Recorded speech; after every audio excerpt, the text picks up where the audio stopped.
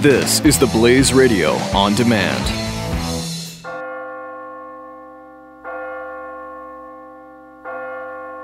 You're listening to the Church Boys FREEFALL Q&A. It's Billy Hollowell here with the Church Boys podcast, and I'm here today with Dr. Robert Jeffress, pastor of First Baptist Dallas and the author of Not All Roads Lead to Heaven. How you doing today? Great to be with you, thanks.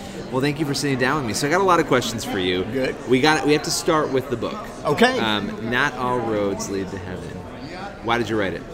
Well, there was one statistic that just grabbed me by the throat, which was the impetus for the book, and it was that 57% of evangelical Christians now say there's more than one way to God other than through faith in Jesus Christ. And that's amazing when you consider that Jesus himself said in John 14:6, I am the way, the truth, and the life. No man comes to the Father except through me.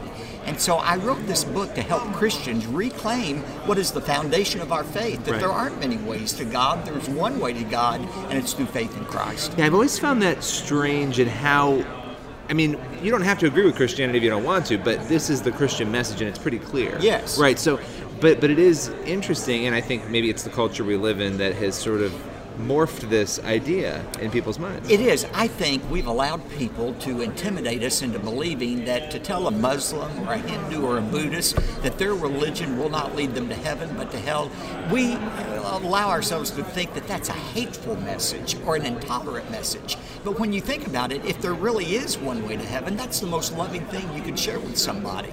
Not long ago, I was on a plane. I was seated next to a guy, and he knew I was a pastor, and he said, you know, I used to be a Christian, but I gave it up. And I said, well, why did you give it up? He said, I could no longer worship a God who was so intolerant as to say there's only one way to come to him. And I said to him, just imagine this plane we're on were to suddenly crash. The cabin started filling up with smoke. The flight attendant stood at the front of the plane waving a flashlight saying, follow me, there's one way out of this burning airplane. Would you accuse her of being intolerant and hateful because she insisted there was one way out? No, you would follow her and you would thank her. Now that is an interesting way of thinking. I've never heard anybody give that analogy.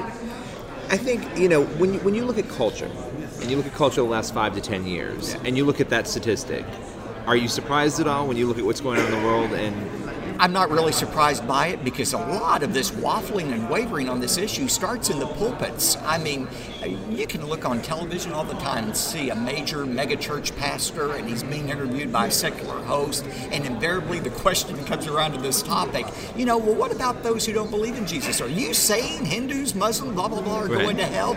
And the pastor many times breaks out in a cold sweat and begins to stutter and stammer and says, well, I don't know, and only God can judge.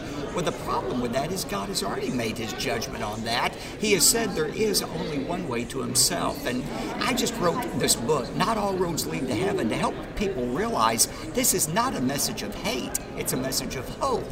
When Jesus said there is one way to come to God, he didn't do that to keep people out of heaven, but to invite them in. Yeah, and it's interesting. You do a lot of media appearances, and of Get course, ready to do Bill O'Reilly tonight. There you go. Right, you're doing it from here, from Nashville. And when you make your comments, you don't seem to be somebody who tries to shield what you want to say. You say what you want to say, and people make what they want to make out of it. And there's going to be controversy sometimes. And I feel confident in doing that as long as I'm standing on the truth of God's Word. Now, when it's Robert Jeffress' opinion versus what the Word of God says, well, I don't have that same assurance. And that's why I'm so confident in the message of this book, Not All Roads Lead to Heaven, because it is the essence of what the Bible teaches. You know, a lot of times we're guilty of serving the God we wish existed instead of the God who actually exists.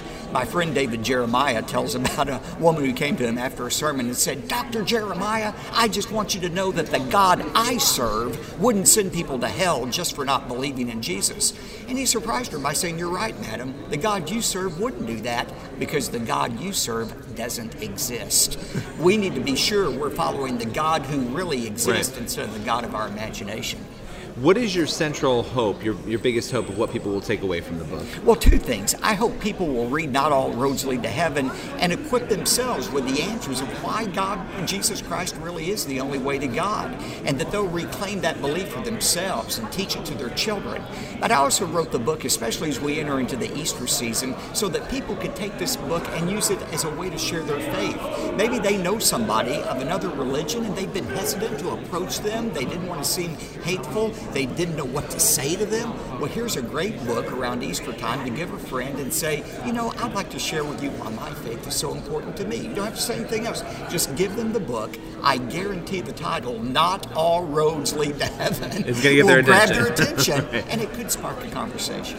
Now, let me just ask you a little bit about politics, because we are living in a very interesting time right now, Yes. and we have this Donald Trump factor of Donald Trump surging, and Right. there's been a lot of headlines over the past year sort of casting doubt, people saying, is he a Christian, is he not a Christian, he says he is, and and really that's between him and God, but it is fascinating because evangelicals generally have, and I've been one my whole life, have certain requirements they expect in a candidate, right? And this has pretty much always been the case, at least for the past few decades. Donald Trump does seem to break the barriers on some of that when it comes to what you would expect evangelicals to do. Well, that's what I'm getting ready to talk about on O'Reilly tonight. I mean, in the South Carolina primary, to have him winning by 8 points over Ted Cruz, who is the perfect model of an evangelical candidate, I think it shows that Americans and evangelicals are willing to think outside of the box for the kind of candidate they want. Bloomberg did a poll right before South Carolina, and it asked South Carolinians which candidate best represents your values. Trump was at the bottom. But then it asked the question, which candidate do you think could best secure our national homeland security or challenge the Washington establishment or reinvigorate the economy? Trump was at the top. That's People interesting. are looking for leadership. One thing I'd remind your listeners, in 1980, you're too young to remember 1980, but America was at the bottom, inflation, interest rates sky high, the military falling apart. We had 50 hostages being held in Iran. America had a choice that year. One candidate for president was a genuinely born-again Christian who taught Sunday school in his Baptist church. He had been faithfully married to one woman. His name was Jimmy Carter.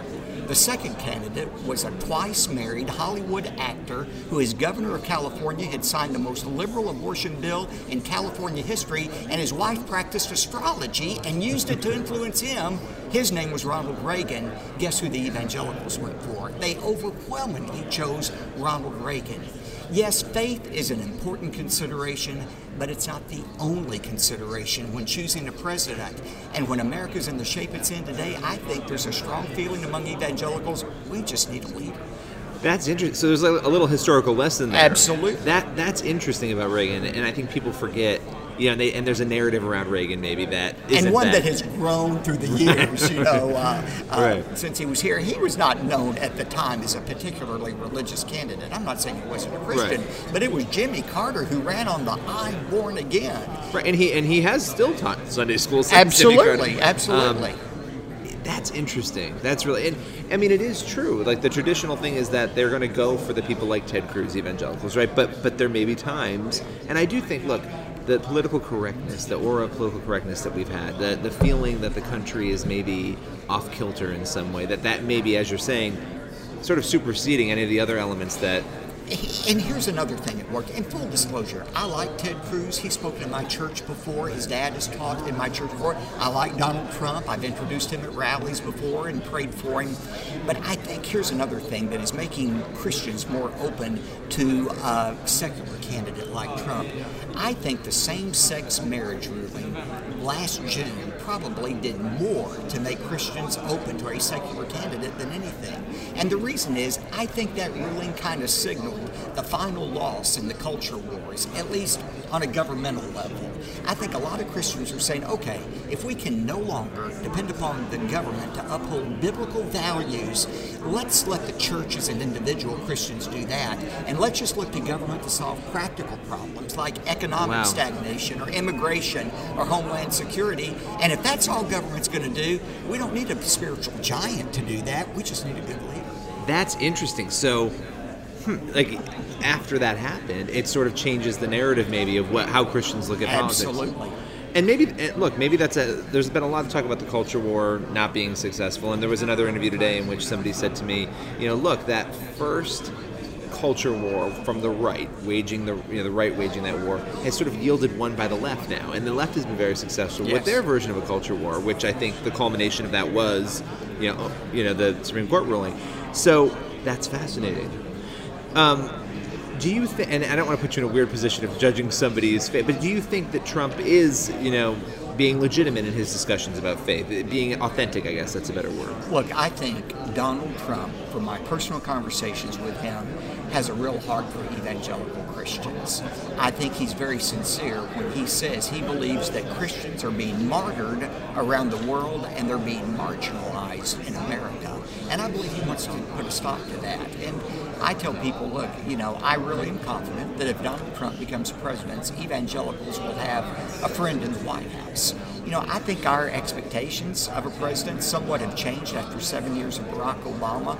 I think a lot of evangelicals no longer require their president to be exactly like them. They just want one who doesn't hate them like the current president seems to. That's interesting. And in looking for that person who's going to lead them, regardless of whether or not. Yeah. That could be a whole new era of politics for evangelicals and how they respond.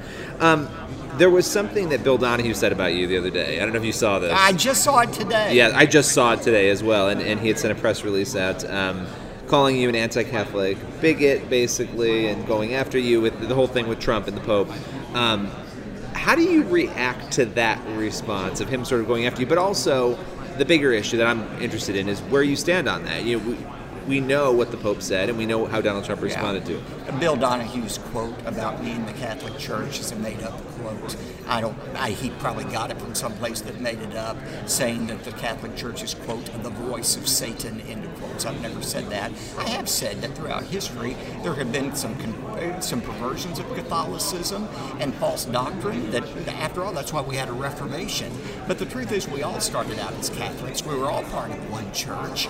And I have many great Catholic friends. I believe there'll be millions of Catholics in heaven who have trusted in Christ as their Savior. Nobody goes into heaven as a group, though. Not all Catholics are in heaven, or not all Baptists are in heaven. Right. We go one by one, but I love Catholics. I believe, frankly, I've got a lot more in common with Catholics than I do with a lot of other, even mainline Protestants who don't stand on the authority of God's word. Well, it's interesting you bring that up because the mainline denominations have really suffered the biggest decline. When you look at the Pew study, they had, and Catholics were number 2, but and that may be because of the controversies and the scandals and all that, but with the main line, everyone says it's because the theology is not in line with what it should be, that they have fallen away, and everything from the Trinity down to gay marriage and everything else. So that's fascinating. But yeah, I wanted to ask for your response on that. But then also, this debate over, were you surprised that the Pope kind of jumped into that? Well, I did a lot of things on Fox about that after it happened. And look, to be fair to the Pope, he was kind of baited into that question. Of course, yeah. And there's a context to it. I think the Pope is sincere. I think he's just sincerely wrong in his bottom line belief that there's something unchristian about building walls. After all, God told Nehemiah in the Old Testament, build a wall around Jerusalem. The purpose of that wall was not to keep the Jews from going outside, but to keep the enemies from coming inside. And I do think the Bible teaches government has a legitimate function of protecting its citizens from evildoers. So I think the Pope was just wrong about that. I believe he's very sincere. I think in a strange way this helped Donald Trump. His points went up in South Carolina. And he probably knew that. He's a smart guy, Donald Trump. He's a very smart guy. And I think the reason is, as much as Americans respect the Pope, when it comes to developing policies to keep America safe, they trust Donald Trump more than they do Pope Francis. And you had said that you had this quote about not selling your, you don't need to sell your soul as an evangelical to vote for Donald Trump. There are a lot of evangelicals there are some who have said, even though that support is high, other Christians are sort of like, I don't know, I don't like this, there's something about this I don't like.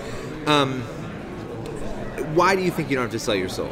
Well, I think as a Christian, I want to know, okay, what does the Bible say about how I should vote? What does the Bible say about voting? And the simple answer is nothing. because voting didn't exist when the Bible was written. And so you have to come up with your own criteria. Certainly faith is important. You know, the Bible says when the godly rule, the people rejoice. But it's not the only thing that's important. I mean, leadership is important. I want to look for a president who's led something before, who's built something, not somebody who's just made speeches. I think electability is an issue. I would just say to Christians listening to this podcast, it's all right for everybody to have different opinions about for whom to vote. I've told my own church, have any opinion you want to, but let's don't bring our partisan politics into the church. When we come inside the church, we ought to be talking about the only leader that can make a real difference, and that's Jesus Christ. And one of my last questions for you, because this was back in November, the Islam comments, which it was a sermon that you had delivered, and I'm always intrigued by when a sermon in a church, people see it, and then people outside get upset about it, and then you have media outlets calling you and saying, what were you saying in this sermon at the church? What did you mean by this? Yes. And a lot of commentators on that were saying, well, you know, I may not have said it that way, but it is true. Like a lot of Christian commentators, I agree. What he said is sort of the theology that, and it was, you know, Islam's a false religion inspired by Satan. That's right. So, were you surprised by the reaction to that? No, I wasn't. And interestingly, it wasn't a full sermon. It was about 10 minutes worth of comments I made before my sermon. It was the Sunday after the Paris massacre. And people were very frightened. They were confused about what was going on. And I felt like I needed to address that subject and talk about the danger of radical Islam. And look, I believe Islam is a false religion based on a false book written by a false prophet. And I know people think, well, when you say inspired by Satan, that's over the top.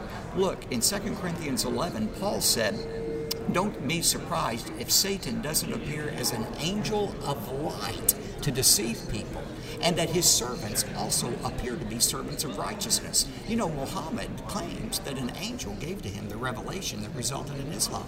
I don't doubt that for a moment, but I believe the angel wasn't from God.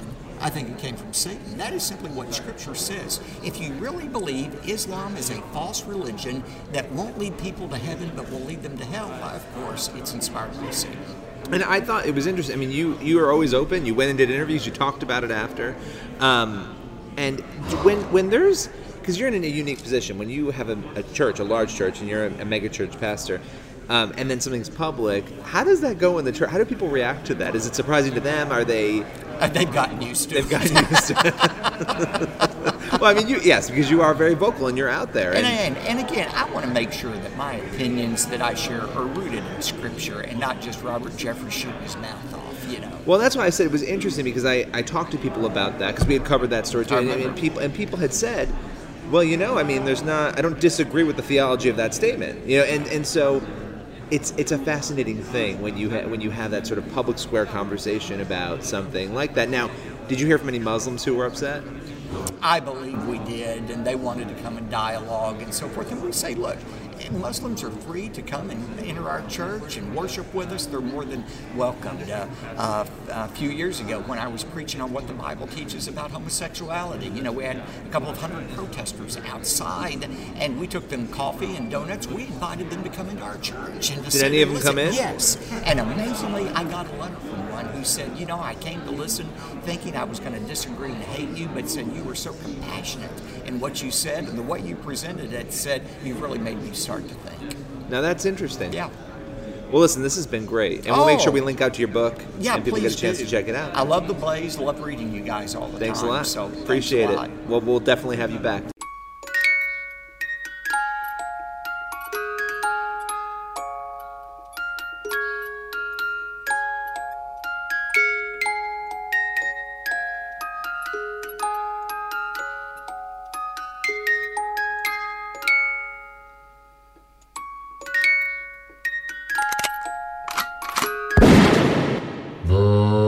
Church Boy.